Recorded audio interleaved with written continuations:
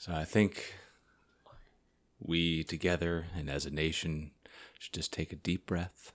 So.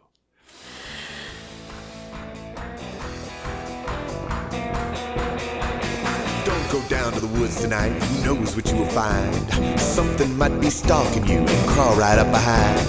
You might feel a cold, cold breath on your pretty neck. You'll say that you ain't scared. You'll turn around and check. Your eyes go wide, your knees go weak. You won't know what to do. Don't go down to the woods tonight. I wouldn't if I were you.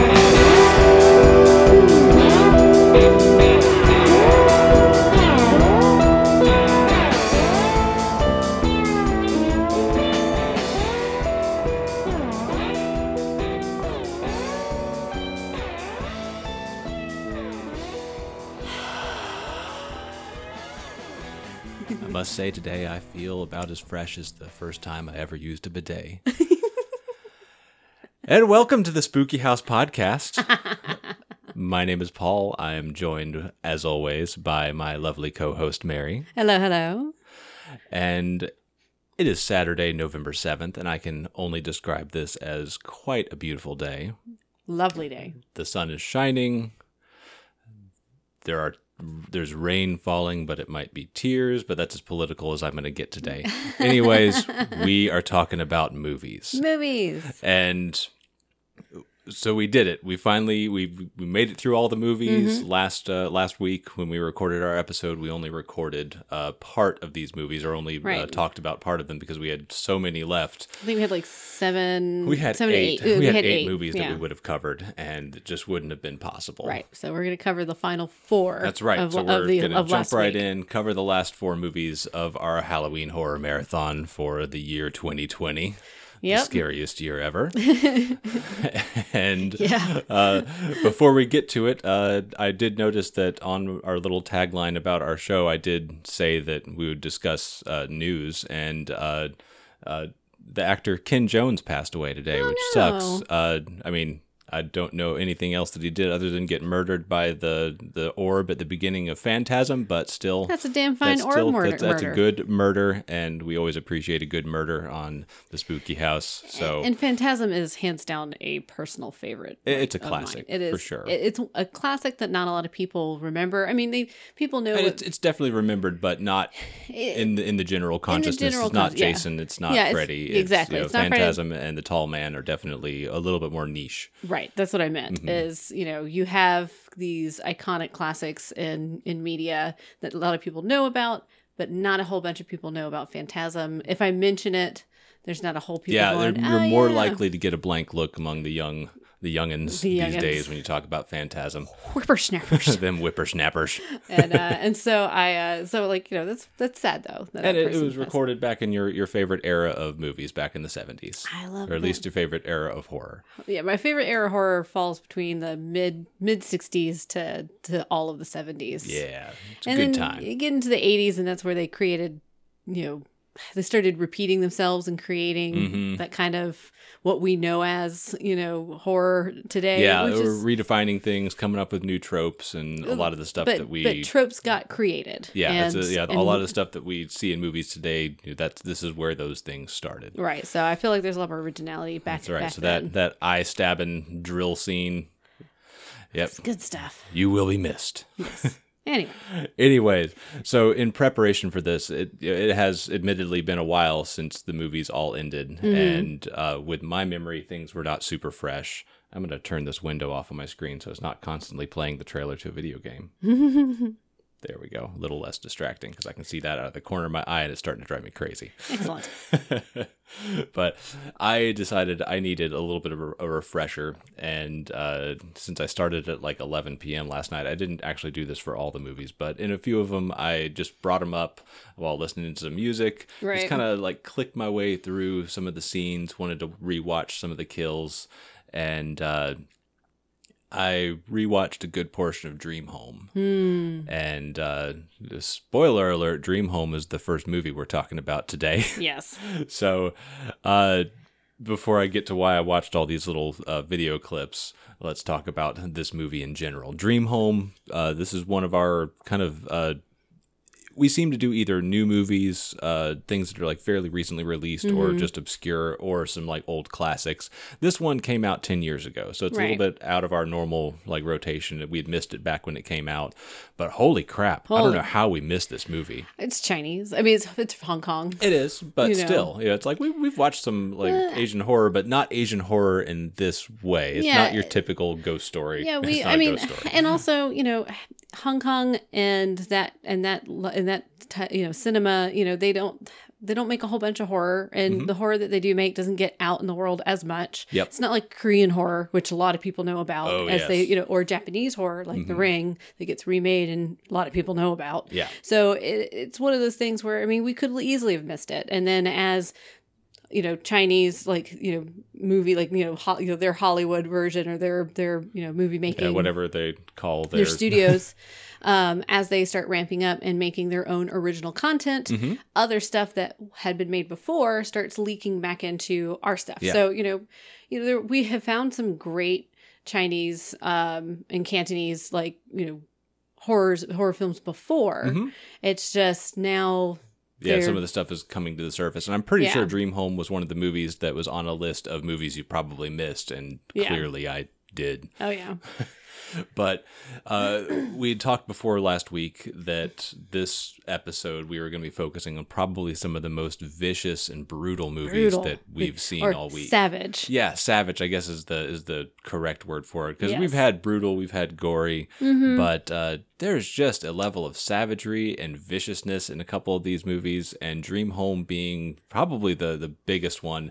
There's another scene that I want to talk about later in one of our other movies that might rival things that happen in Dream Home, but I don't know. Dream Home, we were shocked. Yeah. We were startled by this movie in a lot of ways, because and also the way they broke it up into 3 different timelines and then jumped in between those 3 different timelines. So you had, what was happening one specific night, what was happening building up to that specific night, and then you were having flashbacks to the main character's childhood, explaining why the stuff building up to what why was happening, why it means what it means to her.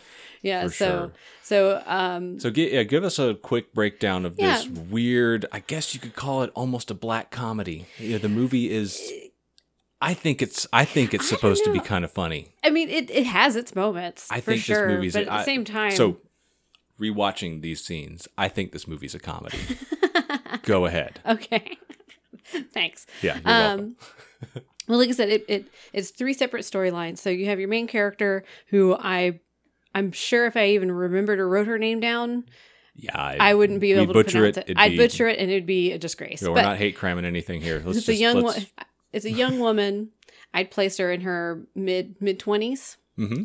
She is working 2 jobs. She works for a bank, pretty much trying to sell credit. Like she's the people that call your phone asking if you want to invest, and she's a telemarketer essentially. It is very much a telemarketing job. Yeah, so she works that job, and that's her 9-to-5 job. Then she also works a retail job in like a shopping mall kind of thing after hours, and this is all to support her family and to save up as much money as possible, because she really wants to buy a very nice apartment for her family on a very specific bay in Hong Kong. Yeah, that she wants it overlooking a certain bay. Yeah, a very specific bay. And it flashes to her childhood, where she had lived on that bay when it was rundown housing, and it was a very poor neighborhood.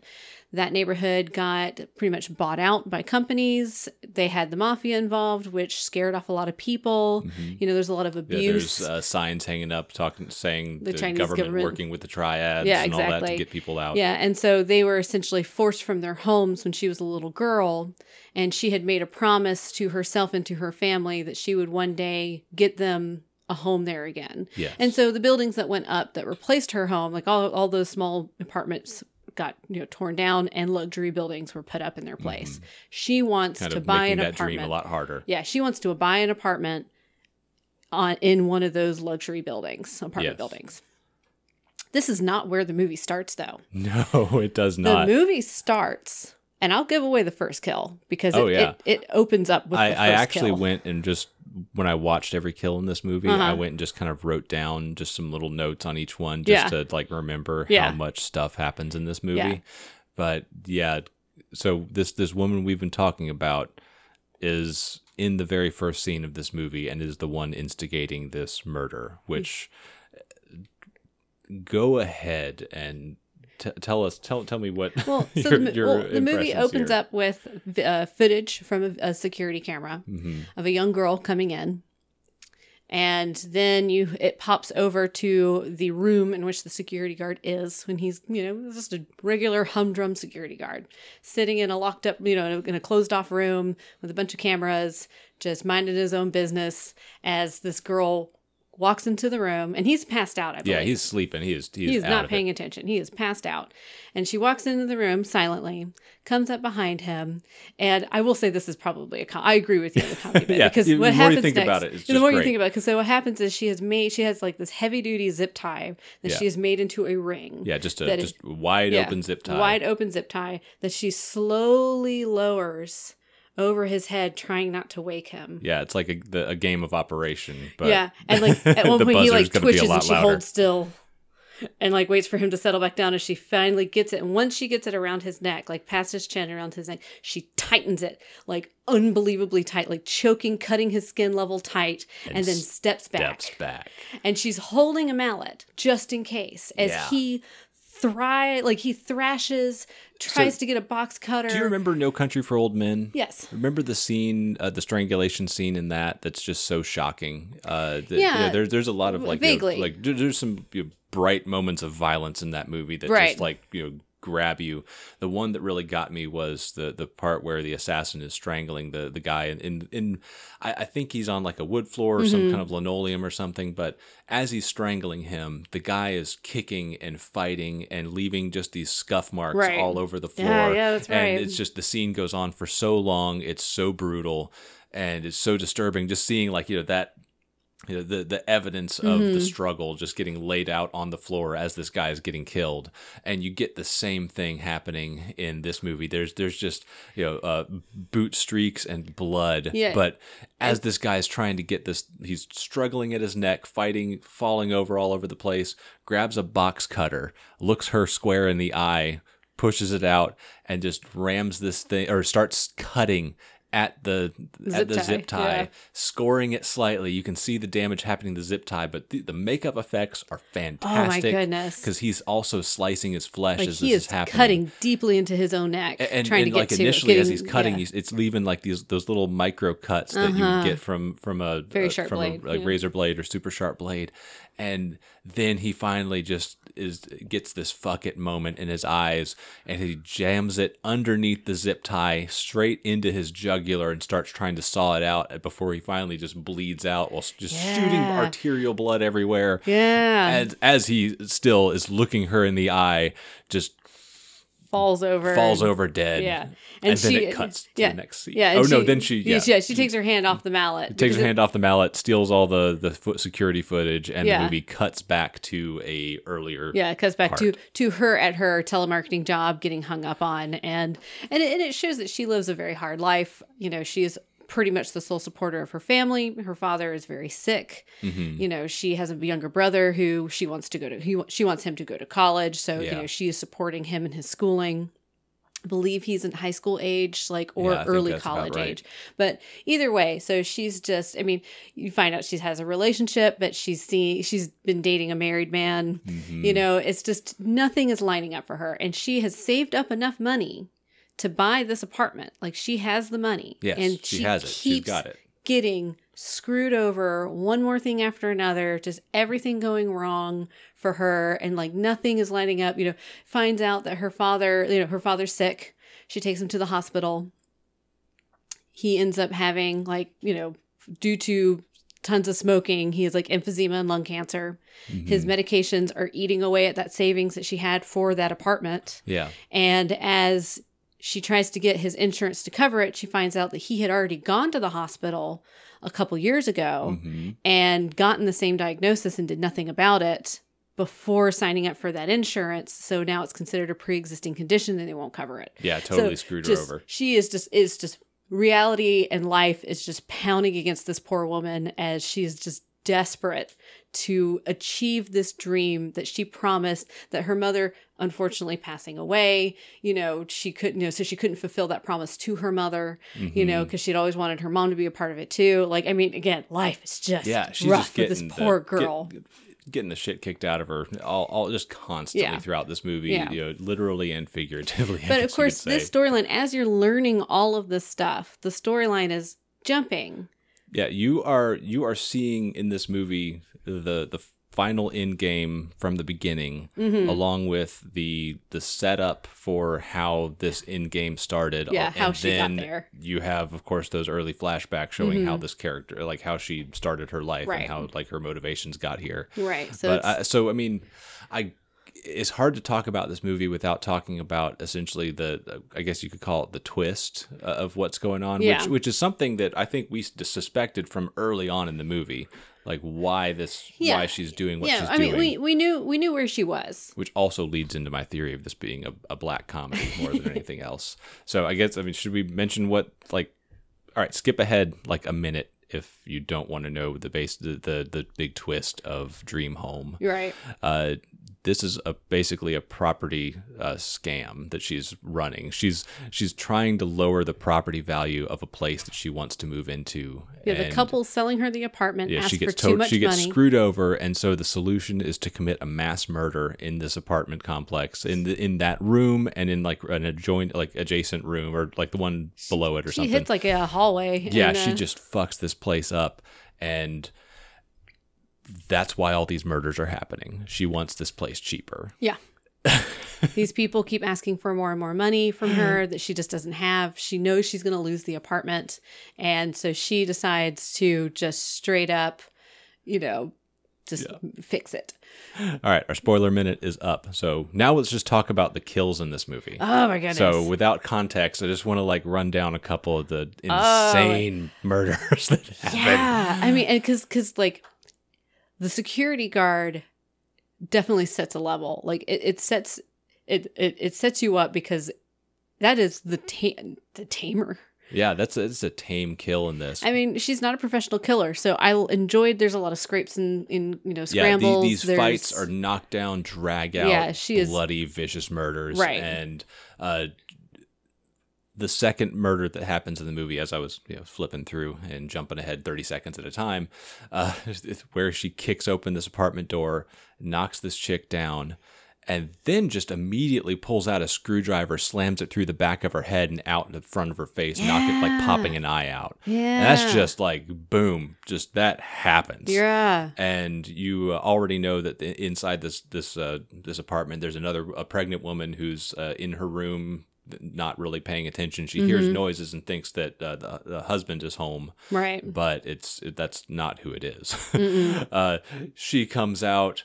There's a bit of another scuffle happening. Probably the most disturbing scene in the whole movie, the hardest scene to watch, I think, was this one. Yeah. Where the fight with the pregnant woman, she gets knocked straight down, she onto falls her straight stomach. down on her stomach. Yep. There's her blood water blood breaks. and amniotic fluid everywhere. Yep. So just horribly disturbing. Yeah, the pregnant woman is screaming desperately for help. She gets murdered with a vacuum bag over her head. A vacuum sealer. Yeah. Like the kind that you use for your clothes, like the big ones. Yeah. Dude, that one's rough. And then, while this stuff is going on, the cheating husband of this pregnant woman he's talking to his mistress. He gets held up on the stairs, talking to his mistress, going, "No, don't call me when I'm, during this time, yeah, no, baby, I love you, it's fine, just that kind of stuff." Yeah. And then he gets in, sees his wife on the floor with the bag over her head, tries to run over to her, rip the bag open, tries to save her, and then he's attacked by the chick never left the room. Yeah, by our protagonist. Our protagonist, I guess you could say. Our main character. He comes home. She immediately whacks him on the back of the head with a golf club. And I had to write these down because these kills get elaborate. But they do. Smacks him on the back of the head with a golf club. big knockdown, drag out fight. He has her pinned down at one point, choking her out. She grabs an iron that's on the ground next to her, a clothing iron, and just smashes him in the face with it. Looks like he's out or down for the count until he jumps back up, grabs her. They fall, and he falls face first into an end table, like inside the room, and just breaks his head backwards. That's right, like into it, his mouth into hitting it. Mouth hitting it. Yeah, mouth open, hitting the corner of the teeth. Yeah, but and again, the special effects on this were phenomenal. Like just wow. Yeah, in some of the movies we've watched, they try to go over the top. You try to go like so far in one direction where you end up with just a straight up gore flick. Right. This one, just the moments of gore and moments of extreme savagery mixed in with a much lighter atmosphere of the lead up to this. Yeah. It's just it's such a weird contrast as you watch through it. It really is. But you go from that scene, then we get what I like to call the stoner room. Well, which is funny because so she's in the kitchen cleaning herself up in the apartment that she just murdered everybody in. Yeah. And she can hear the neighbors, I believe it was like upstairs or a little down the hallway. Yeah, I didn't get a perspective of where they were exactly. Blasting music. Like it is obnoxious. And you can literally see her kind of going, well, I don't want to live in a building where these assholes are playing all this loud music all the time. Yes. So that's where she goes next. And holy shit, it just keeps going. Like this entire story takes place in one night. This is one event happening, and so we get it's like over the course of just a couple of hours. Yeah, you get all this crazy stuff happening at once, but it's spread out by the interspersing story that tells you why the stuff's happening. So in just going through and watching these kills, it was pretty wild. So we go to the stoner room. You've got these two guys. Looks like they've got some like volcano type weed vape thing that's got a big bag full of vapor.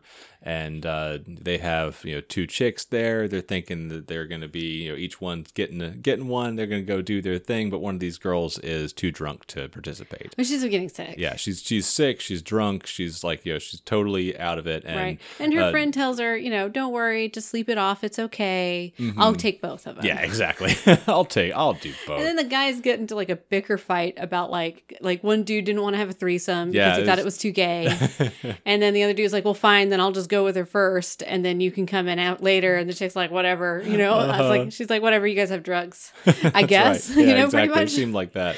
So the two of them go back. You get a drug dealer. Look, I think it was the dealer shows up. Yeah. Or a friend who's got a hookup or whatever. He shows up. He comes in, sees the passed out chick on the couch, and he goes and feels her up, of course, as happens. Well, she's in just her panties. I believe. She's just in underwear. Yeah.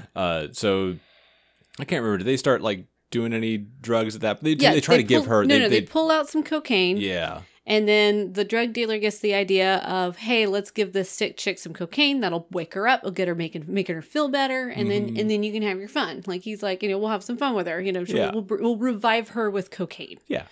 And it'll be a much more fun night because the dude was like really whining and bitching about the fact that one of the girls they brought home ended up getting sick or tired, just sleeping and not fucking him. I think it was she was tired. They give her the cocaine. She wakes up, gets sick, just straight up pukes in the dude's pants, pukes all over the dude. So she goes to the bathroom to go and take care of herself. And I guess the friend with the hookup decides to leave at this point, or whatever happens to get him to leave the room. But I think this is around the time where he goes out the door as she's coming in. No. Okay. So chick, they wake up chick with the cocaine, and this is if I remember correctly. Yeah. She vomits on the disappointed dude, like the apartment owner's pants. Yeah. He leaves the room to change his pants. So you're stuck with drug dealer and the chick. Chick runs to the bathroom to finish vomiting. And the drug dealer dude hears, he's like, either he's going to step out to get something or he hears someone at the door. Either way, it draws him to the door. Yeah, exactly. He goes out the door and where he's met with right there, chick. Immediately stabs him in the stomach. And it's... disembowels. As usual in this movie, it's like even just him getting stabbed in the stomach is vicious. I mean, like there is a struggle with the blade. She's like kind of sawing at his guts. And when she finally rips the knife away, the dude lets go of his stomach, his guts fall all over the floor, and he's looking at his hands where he's missing like 4 fingers. Yeah, because in his attempt to grab the blade, but of course he's missing like 2 fingers and like the part like the yeah, he can still throw up some devil horns and go to a metal show, but he's got nothing else. Yeah. So that happens. Dude whose pants got all covered in puke runs out, slips into puke. Yeah. She accidentally stabs the weed vapor bag and like gets sort of like partially high while this is happening. And in the fight with this other guy, a bong gets broken and she ends up stabbing him in the throat. Well, he tries to stab her with it first. she tries. Yeah, exactly. And she ends up getting it from him and stabbing him with it. Yeah, he gets that thing in the throat. It does exactly what I want a glass vessel being shoved into someone's body in a movie to do, which is fill with blood as he dies. Again, the savagery. It's a good touch. Yeah. Very good touch. The attention to detail in all of these kills are phenomenal. I don't know if I've seen anything quite like it, where they paid so close attention to the physics and the reality of how a human body would respond to being stabbed with a broken glass bong. Oh yeah, or, totally. Or be, just get. So like not to belabor this too much and just keep going into too much detail. Drunk chick gets like her head smashed in the toilet. Dude having sex in the back, he gets stabbed mid doing it. Mid orgasm, I believe. And like he gets multiple stabbed, and then she finally cuts his dick off and sprays blood all over the girl. Yeah. The girl doesn't even know what's happening until the severed penis falls on the bed next to her head. And then the corpse drops, and then you have the naked girl trying to get away from the killer. She crawls under the bed. Finally going under the bed.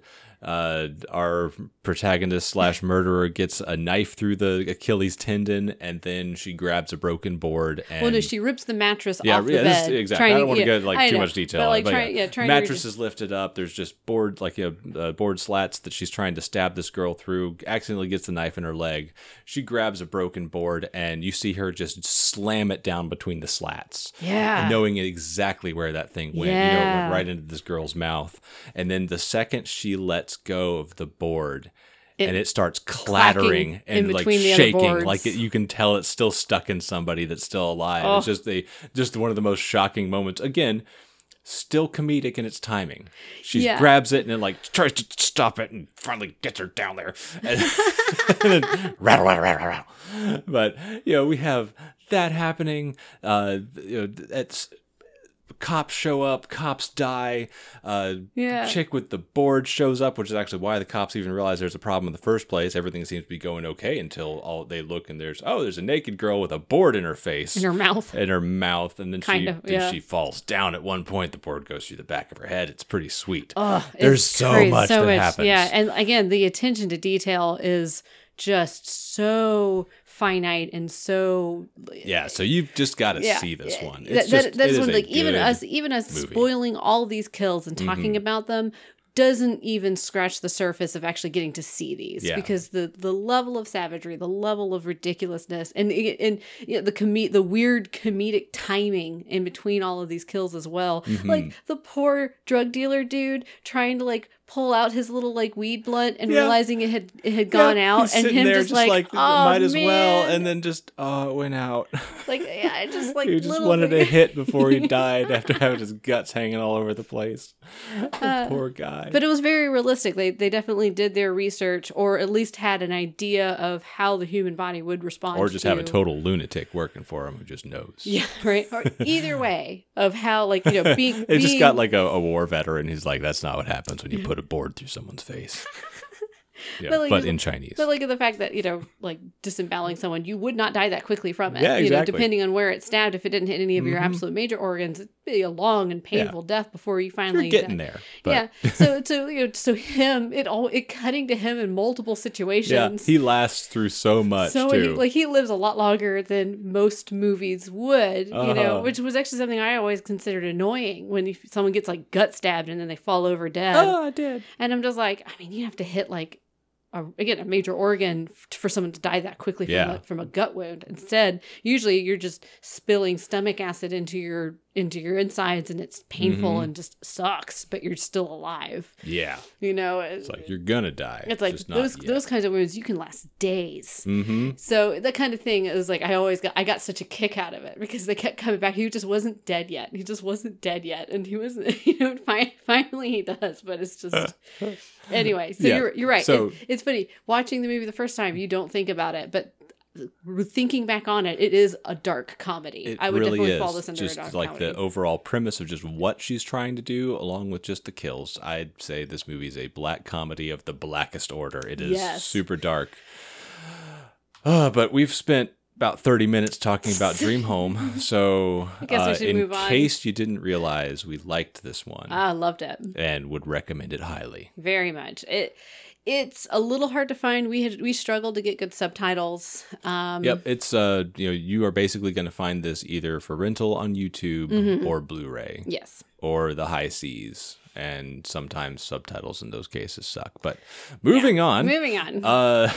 Our next movie is going in a different direction and definitely a different direction in quality. We watched a movie called Clown Motel.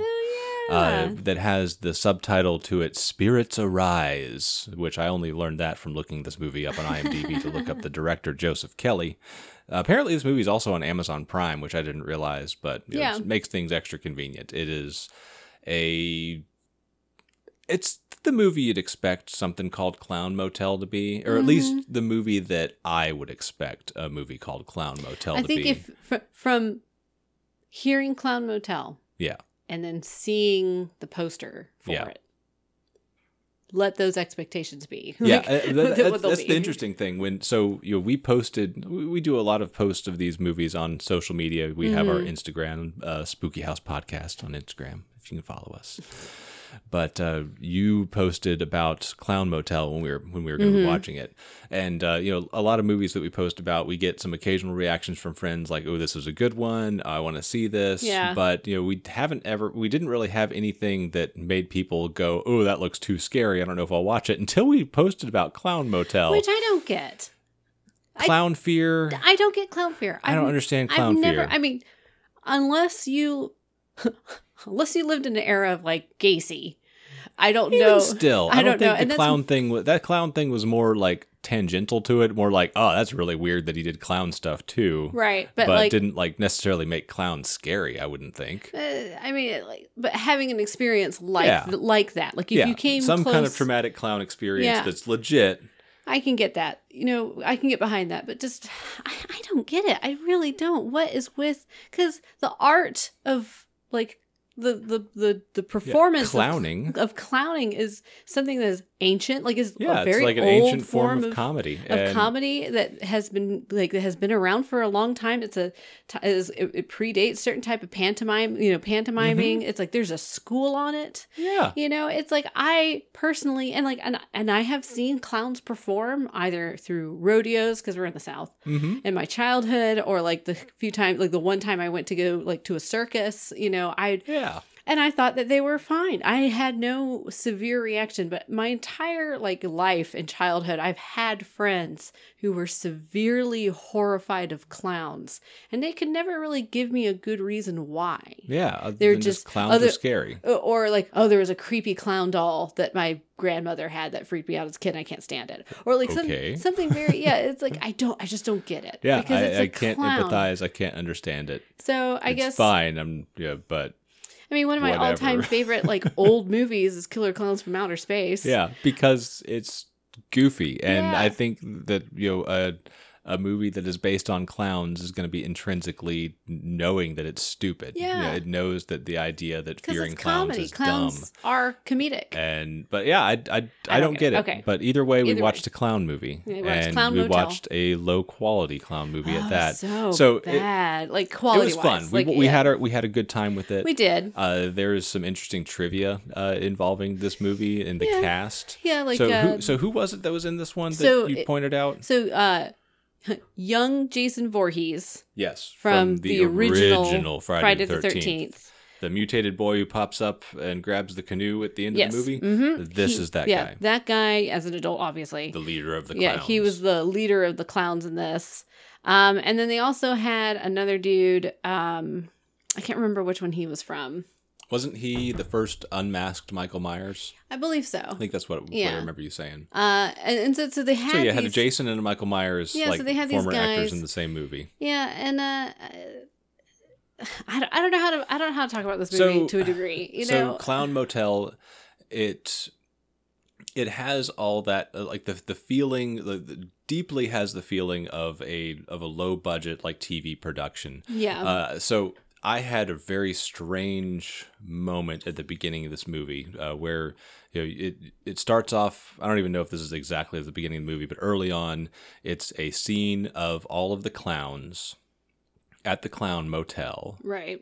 No explanation as to why this is happening, but there are a bunch of clowns that apparently feel like they're outcast from society.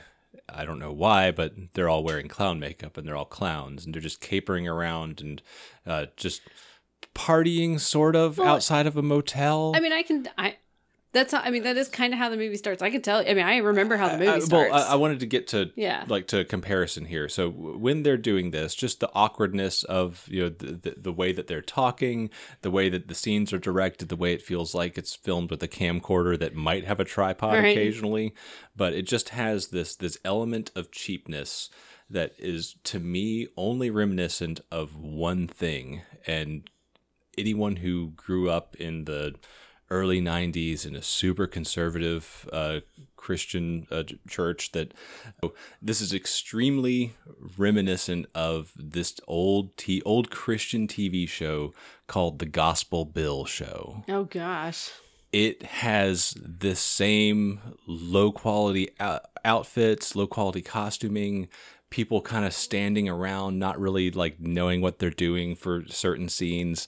It's not the same thing. No. But it hit me somewhere deep in the soul. There's a cringe of, oh, I remember that. And I got forced to go to that camp for a week. And it was one of the weirdest and most annoying weeks of my life as a small child. But either way, it was something that struck me that normally I don't think is going to strike anyone else to this movie, but so I had a little bit of an aversion to it at the beginning, but not too much of a bad way to where I didn't actually enjoy the film. Yeah, but and that was a flashback. So that was a flashback. It shifted in quality a little bit. Yeah, so it jumps from there to some guys who are doing a sort of a web TV show. Do you want to do a breakdown? Or... Yeah, that's right. I guess we do those. I got so confused by remembering the Gospel Bill show that it erased my mind. The part you were talking about was... and give us a layout. So the movie starts off with a terrible, terrible filter over like you said, a camcorder, poor quality, where you have a handful of people talking about how they really want to get access to some gold that was found in a cave. That's right. And that the cave is owned by... the land the cave is on is owned by these weirdos who also have a motel set up where, where they can, and they're the ones who are mining the gold out of this cave, these weirdos. So they end up getting a guy who is familiar with these outcasts to guide them to where they are, which I don't know why they needed a guy for a guide, but whatever. Yeah. Whatever. They're not really explaining it. And it shows them hiding behind a barrel or a haystack or something as they watch all these something people, not very convincing for all cover. These people in clown costumes dancing around and celebrating because they have found their little area of the world where they can be themselves. That's right. They built this motel using the gold from the mines, from this cave. They have created this little clown motel where they all can live and be left at peace and can clowns. Do their clown thing, right? And so I mean this movie was crowdfunded, and a lot of the clowns were people people who had donated enough money to get little bit parts. Mm-hmm. So you can kind of tell which those people are which. I could at least. And so everyone's celebrating and stuff. These, bad guys end up coming in, murdering everybody. Yeah, they just set fire to the place. Kill all the clowns so that they can go and mine the gold out of this cave. And that's the flashback. Mm-hmm. And then it flips over to modern time where you have two storylines. You have these three guys doing a podcast or like a YouTube show. Yeah, they're doing like a YouTube show where they're paranormal investigators. Yeah, Essentially. they're doing paranormal investigating, and they have their little camcorder, and they're in an RV traveling around. And then you also have a bridal party doing a bachelorette thing for one of their friends who's getting married. You know, she's getting married in 3 days or whatever. They keep saying that. Where they going to like Vegas or something? I think they're going to Nevada or California. I can't remember. Yeah, they're going somewhere. They're going on a road trip. They're on a road trip in a desert. And unimportant. And they end up, and both of these groups end up getting stuck on a haunted road where they, no matter how long they're driving, they're constantly like being forced to go in a circle until finally no matter how far they drive, they keep passing the same clown motel. Yeah, and so finally they have to pull into the motel because either they've run out of gas or their car, or they just need directions, or it's getting dark, or what have you. You know, because they can't seem to, or they're lost and they can't seem to find their way out. Yeah, exactly. And so they get, you know, they meet up with these guys. The guys got there first. You know, I'm sorry. The acting is so bad. I just don't want to talk about it anymore, like to a degree. Like in a storyline perspective. Yeah, from a storyline perspective, it's not very important. It's these people staying at this clown motel. There's no staff. They end up just staying there overnight. I guess there's one room key that they find. No, the guys grabbed one room key and lied, saying that there was only one room key. Okay, there you go. And the girls bought it immediately because they're so stupid. Like, he literally just reached over the counter to an entire board of keys for the entire hotel. Yeah. Grabbed one at random and said, only one I see. You know, there's only one here. I'm like, easily these girls could have literally gone, are you sure? Yeah. Walked around and seen all the stupid keys. Yeah, but he talks them into, or they get talked into spending the night in their room, in like all in a room together. They have a late night of hanging out and drinking and eating their edibles, and wake up to what looks like words written in blood, like saying "enjoy the show" on inside their window. Yeah. And you get at various moments during the setup to this movie, people see what looks like a clown like passing by the window and stuff. But it's you get a clown siege that happens. Of course, clowns are attacking. Clowns are seem to be ghost-like, where when someone dies, when one of the humans dies, another clown shows resurrected. up. I don't really know what's going on here. It involves a mine that clowns get spawned out of. Yeah, they spawn out of the very gold mine that was mentioned in the beginning. It's the movie's kind of a mess. Yes. It's a fun mess. It is a fun mess. It's not something to take seriously. No. But if you want just a cheesy movie where a big fat clown fucks a ham. Yeah. And then someone else gets put in place of the ham, so to speak. I thought that was a fun part. But they did suggest that he liked it that way because they found his sex toys later in the car. Oh yeah, that's right. He did. So if anyone's gonna get attacked by a clown, at least maybe in that manner he took things a little less bad than everyone else could have. Right. But Clown Motel was an interesting film. It's not a good movie. No, it's not a good movie at all. Nuh-uh. It's cheesy. It's dumb.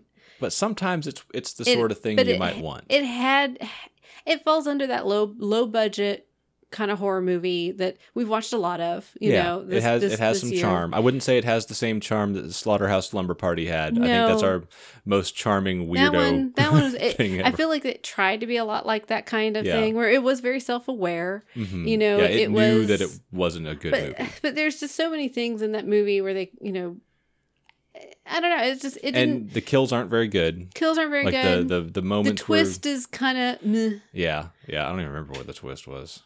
Was there a twist? Yeah, you can't get out. There's no way out. They tried to fix the problem. Remember, they tried to find. Yeah. They tried to go to the back the whole of the cave. thing. They all end up being clowns at the end. Yeah. No. It was. Spoiler alert. No one escapes. Kind of twist. Know? So I mean. Yeah, there's a lot of. I mean, it's a movie if you're in the mood for a particular kind of cheese. Yeah, it's cheesy. Then that's the sort of movie we're talking about here. And It's better than Run, Hide, Die. Oh, so much better than Run, Hide, Die, but not by much. Not by a whole lot. Not by a whole lot. I'd say it's more entertaining. It was definitely a lot more entertaining. The clowns were funny. I enjoyed the clowns. There were some good clowns. A handful of the clowns definitely stole the show and were a lot more fun than others. The little clown was fun. Yeah, it was like Wallace or Walter from like Scrubs. Yeah, I recognized him from the Scrubs series because he was the little karate gentleman who kept punching JD in the crotch in JD's fantasies. So that's the kind of star power you can expect from Clown Motel. Young Jason and the clown from Scrubs, or the guy, the crotch puncher from Scrubs. Michael Myers, the original Jason Voorhees as a child, and the crotch punching little person from Scrubs. Yeah. Good. Excellent. Yep. Excellent. All right. So we have two more movies to talk about. Star power. All right. So, switching back over into much higher quality cinema, we ended up watching Rabid, the 2019 remake of David Cronenberg's haunted armpit classic. You mutated armpit classic. It's more fun to say haunted. It's more fun to say haunted but it's armpit. Haunted. It's who cares if it's accurate? Me. Okay, you. So Rabid. Came out in 2019, directed by the Soska sisters, who the only movie that we've really seen of theirs was American Mary. Okay. Great movie. Love that movie. Oh yeah. I love a good strong fantastic woman. Yeah, if you want a good strong woman movie, American Mary is a great one to go for. It was a delicious movie. They also directed another movie that I want to watch directly because of the title. It's called Dead Hooker in a Trunk. Sweet. So I want to see that movie, but that's not the movie we're talking about now. We're talking about Rabid. Could you tell us a little bit about the movie Rabid, Mary? Okay, well, they definitely deviate a good bit from the original story. Definitely. So I'm a huge fan of the original story, the original Cronenberg one from the 70s. But of course, they're doing a remake and they have to do some reimagining. So you have your main protagonist girl, dreams of being a clothing designer, works for a high-end designer dude. This Mugatu-ass looking motherfucker. He looks so much like Mugatu. He acts like Mugatu so much. The Zoolander villain with brown hair. It's amazing. I love him. I think he's German. I don't know what he's supposed to be. He's supposed to be that. So as far as I know, in an undisclosed city, she I can't even remember where this takes place, but unimportant, I'd say. So she and her best friend's a model for this guy, and she is a seamstress / designer that works directly under him. So she makes, the alterations to his gowns that he designs, and she is, I think, is a person like an assistant / designing assistant as well. So she just, if something needs to be taken in slightly or altered or adjusted, she's one of the girls that does it. It immediately establishes that she's vegan or vegetarian at least. Yep, they established that. She has some scarring on her face already. She has some fairly severe facial scars from an accident when she was younger. Yeah, when she was younger. So her nose is a little offset. Her skin's a little bit, she's not like a train wreck or anything, but there's definite scars. Yeah, and so her model best friend ends up convincing her asking her to go to one of the Mugatu's parties. Yeah, we're gonna call him Mugatu this whole time. I don't think I can call him anything else. Mm-hmm. She's not sure. She's very much the quiet, beaten down mouse personality type. Very little very self-conscious, not much confidence in her. But one of the photographers ends up asking her to go as well, and he seems really charming and actually kind of really, really wants seems her like a good guy. Yeah, seems like a good guy, and he kind of insinuates that it might be kind of a date. He'd like for her to come as his, as his number one or as his plus one or whatever.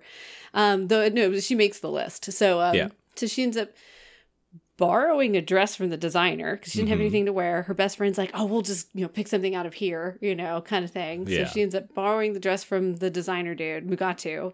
It shows up, and the the security like dude at the front of the club is like that night is like really skeptic that this chick's on the list. Yeah, he's having a real hard time believing that she's actually and he's supposed like to be here. lazily going through the list, and she's like, I literally made this list. I put my own name on this list. And he's just like, I made the list. You know, the other models that, you know, that were earlier seen cackling at her and making fun of her as Mugatu put her down for being late.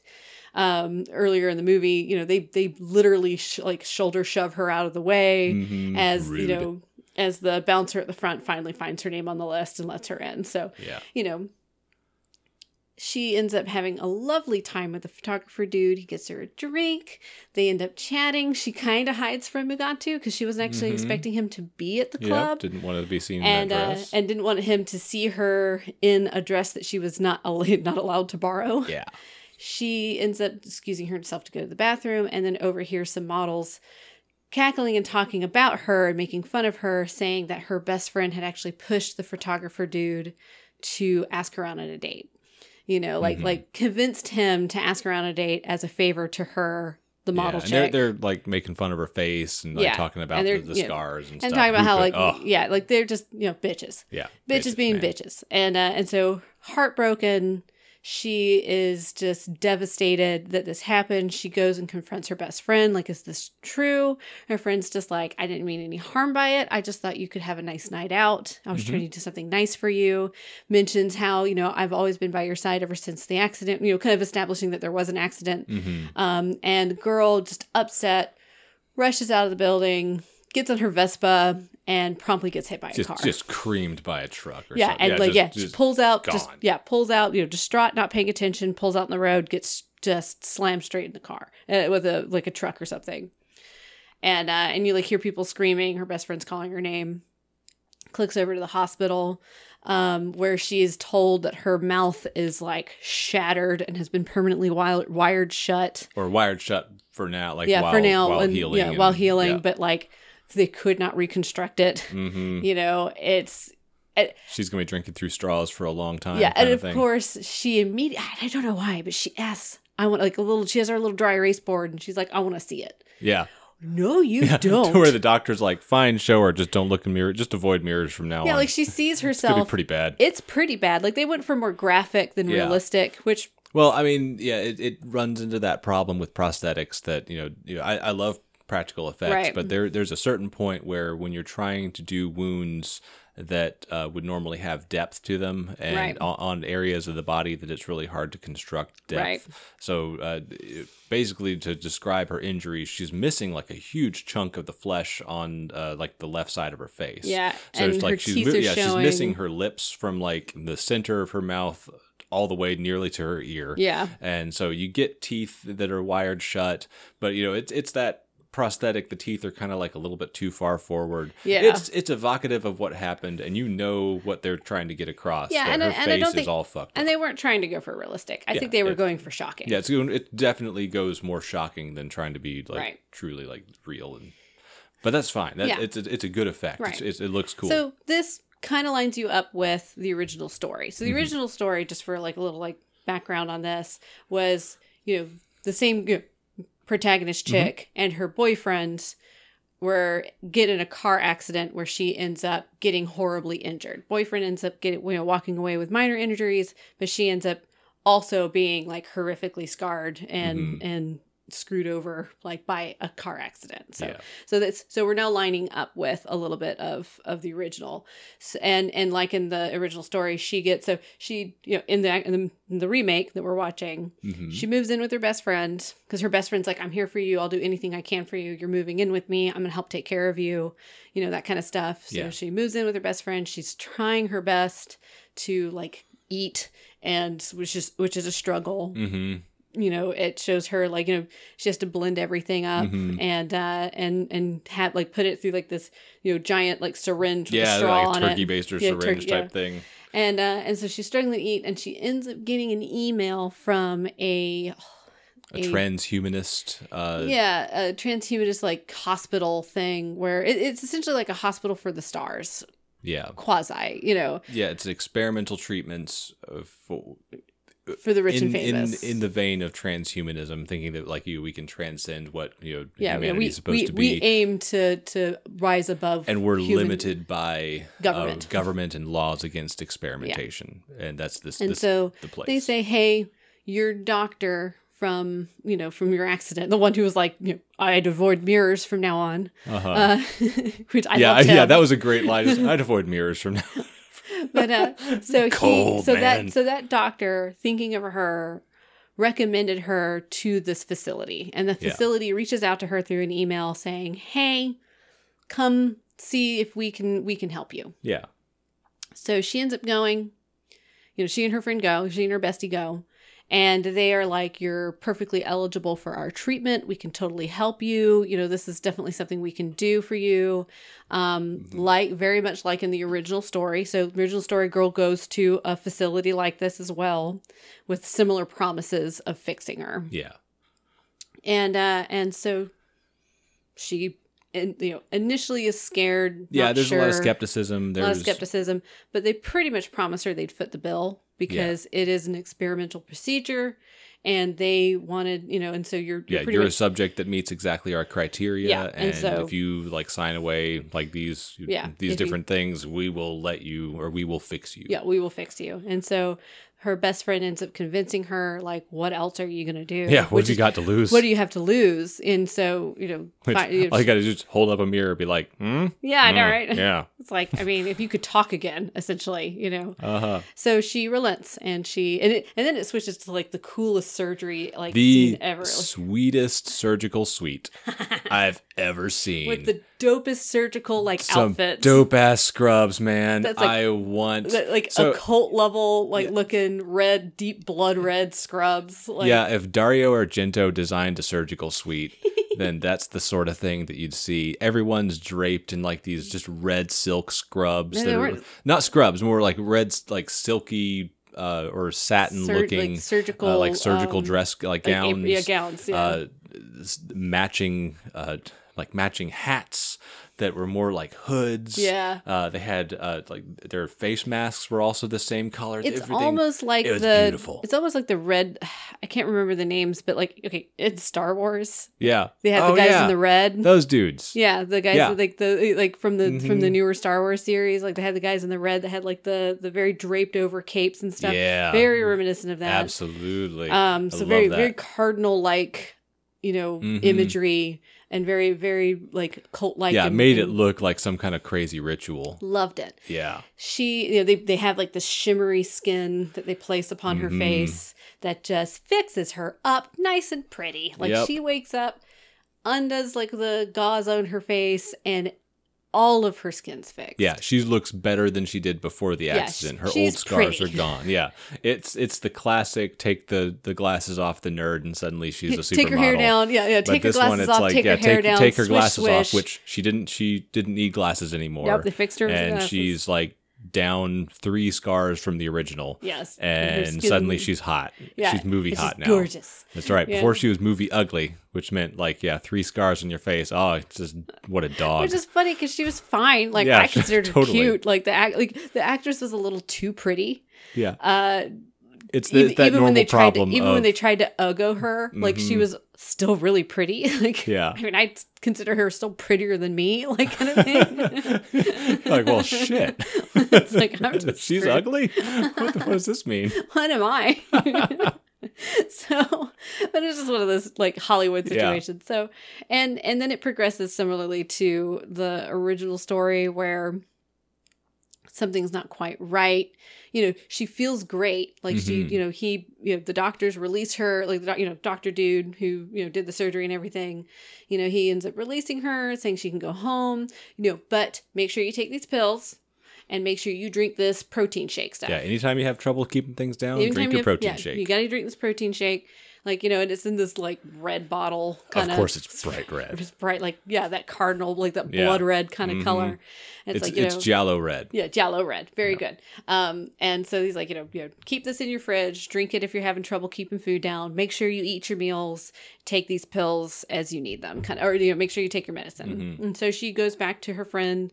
She's inspired to design different kinds of clothes and dresses. She ends up getting her old job back, but as an actual designer. Like Mugatu sees her new designs, falls in love with them. Sees her as a whole new person. Sees her as a whole new person. Probably because her face isn't so fucked up. He's just he can look past, like, oh, you're not so ugly anymore. I know, right? It's just like, but everything's working out for her. And he should talk. But she is also, during this time, struggling to eat anything other than those protein shakes. Mm-hmm. And she is having vivid big old air quote hallucinations of like attacking people. Yeah, she bites this dude in the at the very beginning of the movie, or not the beginning, but like the beginning of her like recovery at the hospital, when she walks out, finds the swimming pool at the facility. There's a soap opera star dude, hot dude just swimming around, just like there swimming, chilling out, getting some maintenance done, as he said. She jumps him and makes out with him and bites the piss out of his tongue. Mm-hmm.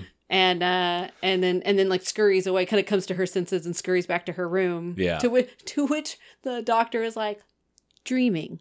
That was a dream. That was all a dream. That's just your subconscious. Tell me more. Did you get into the water? Yeah, and from here we get into the meat of the story, which is, it's Rabid. It is an infection coming from one person that's spreading, causing violence. Yep. There's a lot of pandemic themes going on in this movie, which might be a little bit triggering for some people, which is funny. We'll talk about everything that's horrible in all these movies, but I do feel a need to be like, this might be triggering. Yeah. But it there's follows, a lot of and it follows, and which is in suit with the original, because the chick in the original, it's a very that's where things kind of line up with the original. I will say, like, from here, I don't want to get too much into it, and we probably need to move on, and we need to move on because we're talking about it for a while. Yeah, good movie. It's a great, I'd say it's a good remake. Yes.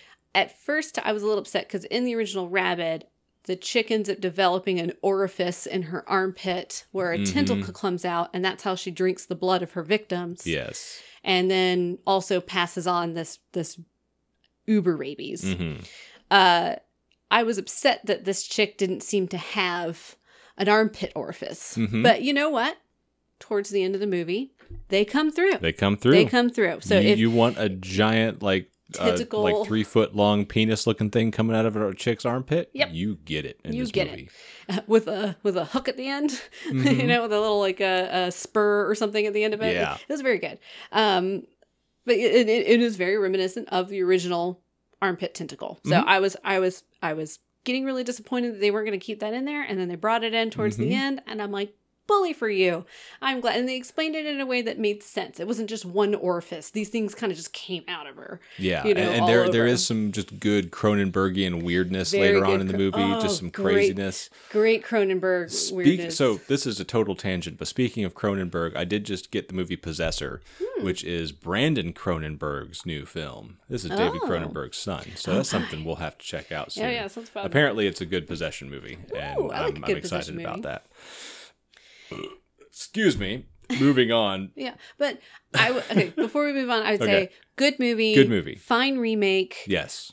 I mean, I'd love to do a back-to-back comparison between the two. I don't think it'd be a bad idea to revisit the two of these movies. We may revisit these two if we start doing, like, I'd like to start doing back-to-back, like, just, originals and remakes and our opinions about both of them kind of series as we go through. We've got some ideas of what to bring forward in the future. I will say I was not disappointed in this movie. If you're a fan of the original, I think this is still a good movie. It doesn't stray so far. It doesn't ruin the original. Doesn't, like, shit on it in any way. It's quality. Yeah, and it's a fun movie to watch. And CM Punk has a cameo in this. The wrestler, he's got it's a pretty short scene, especially if he's got like poster credit on this, like his name's on the poster, and it's like he gets like a total of maybe 10 minutes. He gets attacked during like a makeout scene, and then he gets a fight, and then he busts through a window. Yeah, it's like he maybe has generously 10 minutes of screen time. Generously, but it's CM Punk. It's good to see him. But good movie. Highly recommend it. Definitely should give it a watch. Yes. Moving on to our final movie. Our final movie that we watched on Halloween. So, we watched Random Acts of Violence. Yes. This is a movie that came out also 2019, directed by Jay Baruchel. I believe that's how you would pronounce his last name. Sorry if it's not. Yes, I'm sorry, Jay. as if you'd listened to this. You're not going to give a shit about this. Hasn't directed anything else we've seen. I looked back through his IMDb credits, and nothing caught my eye. This movie caught my eye. Oh my goodness. So we are bookending this episode on savagery and violence, I would say. Yeah. Dream Home, in one regard, was an extremely violent movie. Had some just shocking moments of violence. Random acts of violence. Before we get into the story, which I'll let you lay out here in a second, there is a scene in this movie that I don't know if I've ever seen that many stabs per minute. Yeah. It's a lot of stabs per minute. Like, you could measure it like on like he could, if we were going by like typist and typing skills, he's probably running at like 60 stabs a minute. Jeez. Maybe more. But let's go. Give us a quick rundown of this movie. Yeah. So you have your story that starts off with you have a comic book artist who is finishing a series, and he is struggling to find his ending. Yeah, a bit of writer's block. He's got some writer's block. His series is based off of a real serial killer. So it's a comic book where the protagonist is a serial killer, and it's through the perspective of the serial killer. It was a series of murders that actually happened back in the 80s that, he is basing it off of, and then he kind of continued, right, even though those killings stopped. Like, it takes place in like his old hometown that he doesn't really remember. Right, but they don't really establish that at all. Later. Like, that's later on in the movie, I think. This is an interesting serial killer of his, that was kind of around the area he grew up. He ended up continuing on, like, even though the killing stopped after, like, I think 4 victims, he continued on the story, gave this guy more victims, turned him into a character, and that's what his comic book was based off of. And he was struggling to end it. He was bringing it to an end. So with his girlfriend, who's also a writer and like, an investigative journalist, who is actually, her whole thing was she wanted to look into an interview of the victims of this guy and of the original serial killer and highlight the victims. Whereas this dude highlights the serial killer and makes it makes it him the protagonist and holds him up to a degree of, like, as this badass killer kind of dude, gives him an identity and that kind of thing. She really wanted to, like, write a book on the victims of this, and their families. So they're doing a joint road trip with his best friend and partner, along with their assistant, as the 4 of them just drive through, like, the back roads as they head to New York for, I think it was the New York Comic-Con. Something like that. It was a New York convention. Yeah, it was a convention in New York, not listed as Comic-Con, probably for rights reasons. But that's where they were going to end their little, like, tour. And this was hopefully to bring some inspiration to him, because they were going to hit those areas in which that killer had been. Hit all the hot spots, place where the murders really happened. The chick was hopefully going to get some interviews with some victims as well for her novel. People affected, people in the community, that sort of thing. Yeah, exactly. Yeah, people who lived in the area during that time. She was just asking them some questions just so she could do it. So you've got these 4 people in a car just driving across the country, staying at hotels or motels, peppered throughout. Peppered throughout. And as they are traveling through, killings start following them that are very reminiscent to the stuff in the comics. Yes. And so it's them getting kind of mixed up in, not sure what's going on. And this as killer the murders start getting closer and closer to them. And they start, dude is getting these weird phone calls of just a voice saying numbers. And he originally thought it was like numbers of like pages and chapters he was checking in the Bible. Like the Bible and like sort of correlating things and it didn't quite line up. Yeah, it didn't quite line up. And then, it's I don't know how much you want to get into the details. Yeah, he does realize that these are pages and issues from his comic book. And these killings are lining up with it. And this killer is recreating kills in his comic. Yeah.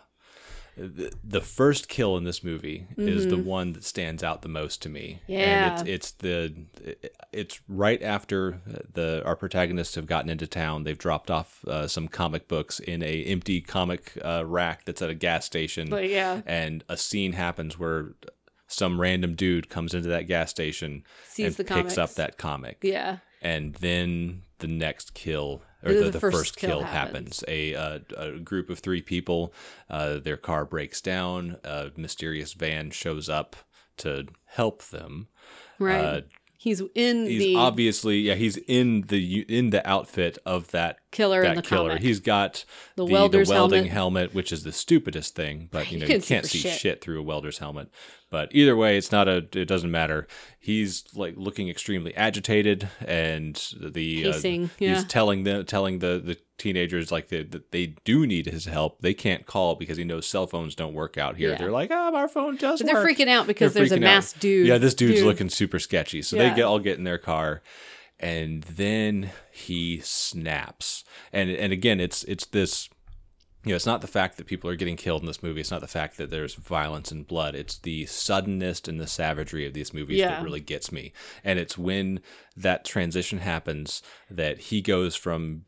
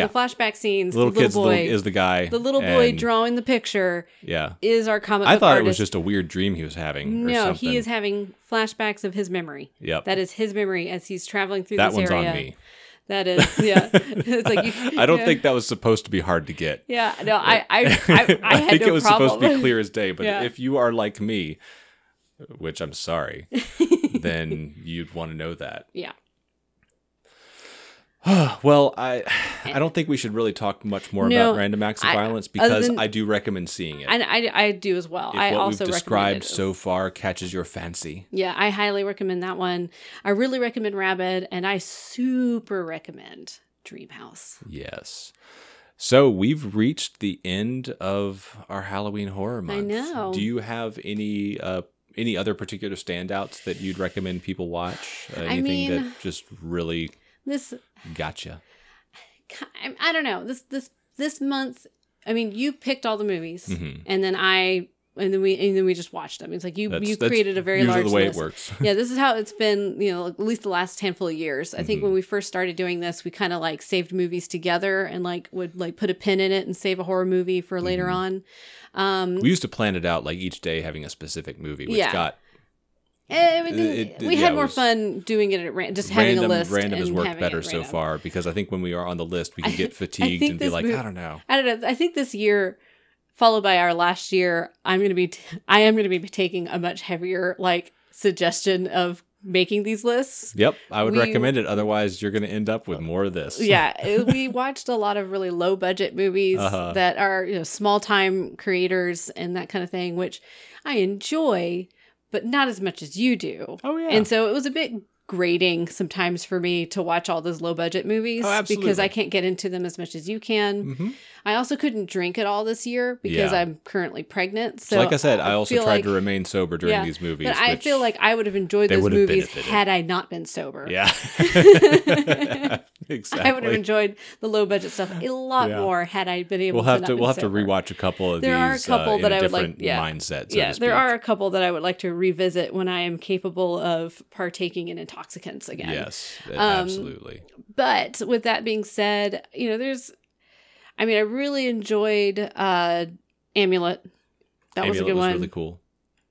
It's hard just to think of these movies right off the bat. I figure we could revisit this question. Yeah. Maybe next episode we can like talk about our top 3 or something. But we've already talked about these movies a good bit. Yeah. And I think our opinions on them are pretty out there. Pretty sussed out. I think we won't have a big surprise if we tell you what we liked. Right. So just go back and listen to the rest of our episodes. Yeah. Yeah. It's like you got 5 hours to spare, right? Yeah. I had a lot of fun this month. It's been a blast. It's being able to do this podcast along with it has definitely made me enjoy. It brought it breathed a little more life into our horror movie marathon. It definitely did, more than we have in the last year or so. Though we share it, especially since with the whole COVID thing happening. So the years before, we would have a lot of friends come over. Or join us for specific movies or that kind of thing. Our social group has gotten a lot smaller just because of the times and being cautious. And so we couldn't share these movies with our friends as much as we had in the past. Because we used to have fairly large groups of people when we first started this come to our house to watch these movies. But just becoming parents and then also COVID, we've kind of like whittled it down to just a handful of close, relatives and friends that we do watch these movies with sometimes.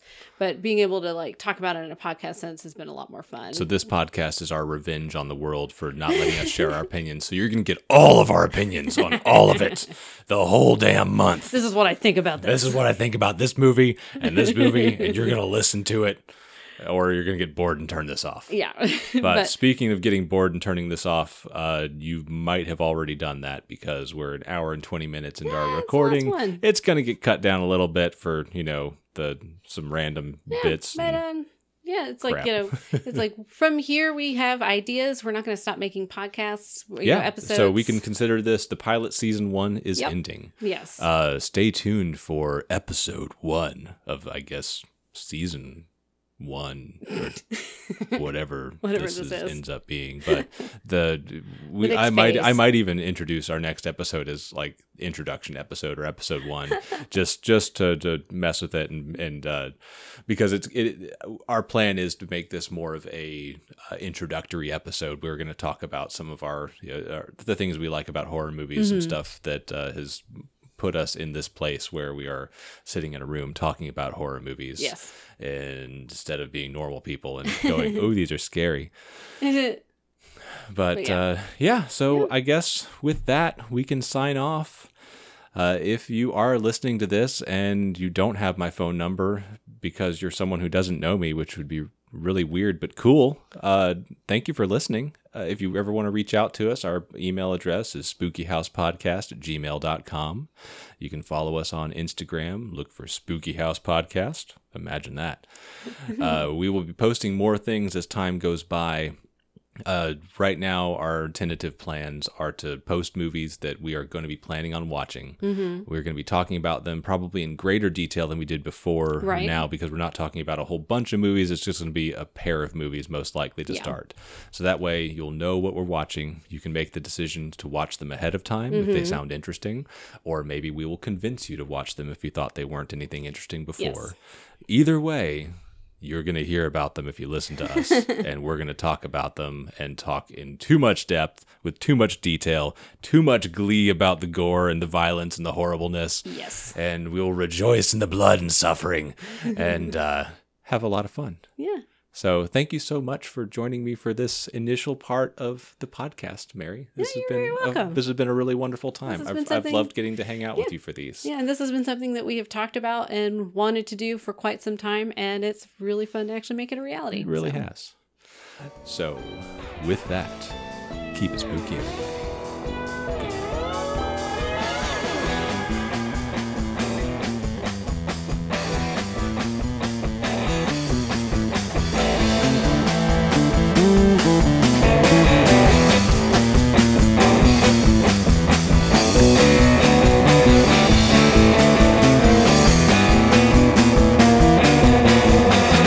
Go down to the woods tonight, there's something lurking there.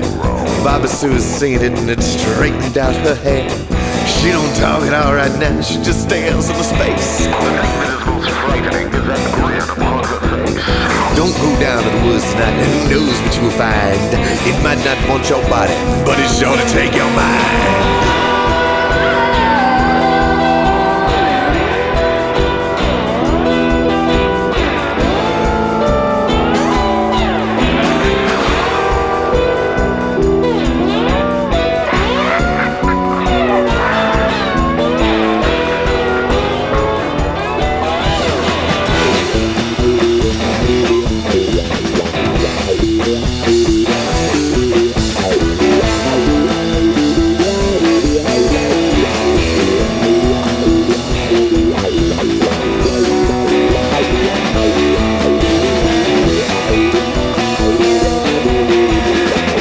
Down the woods last night, I tell you what I saw.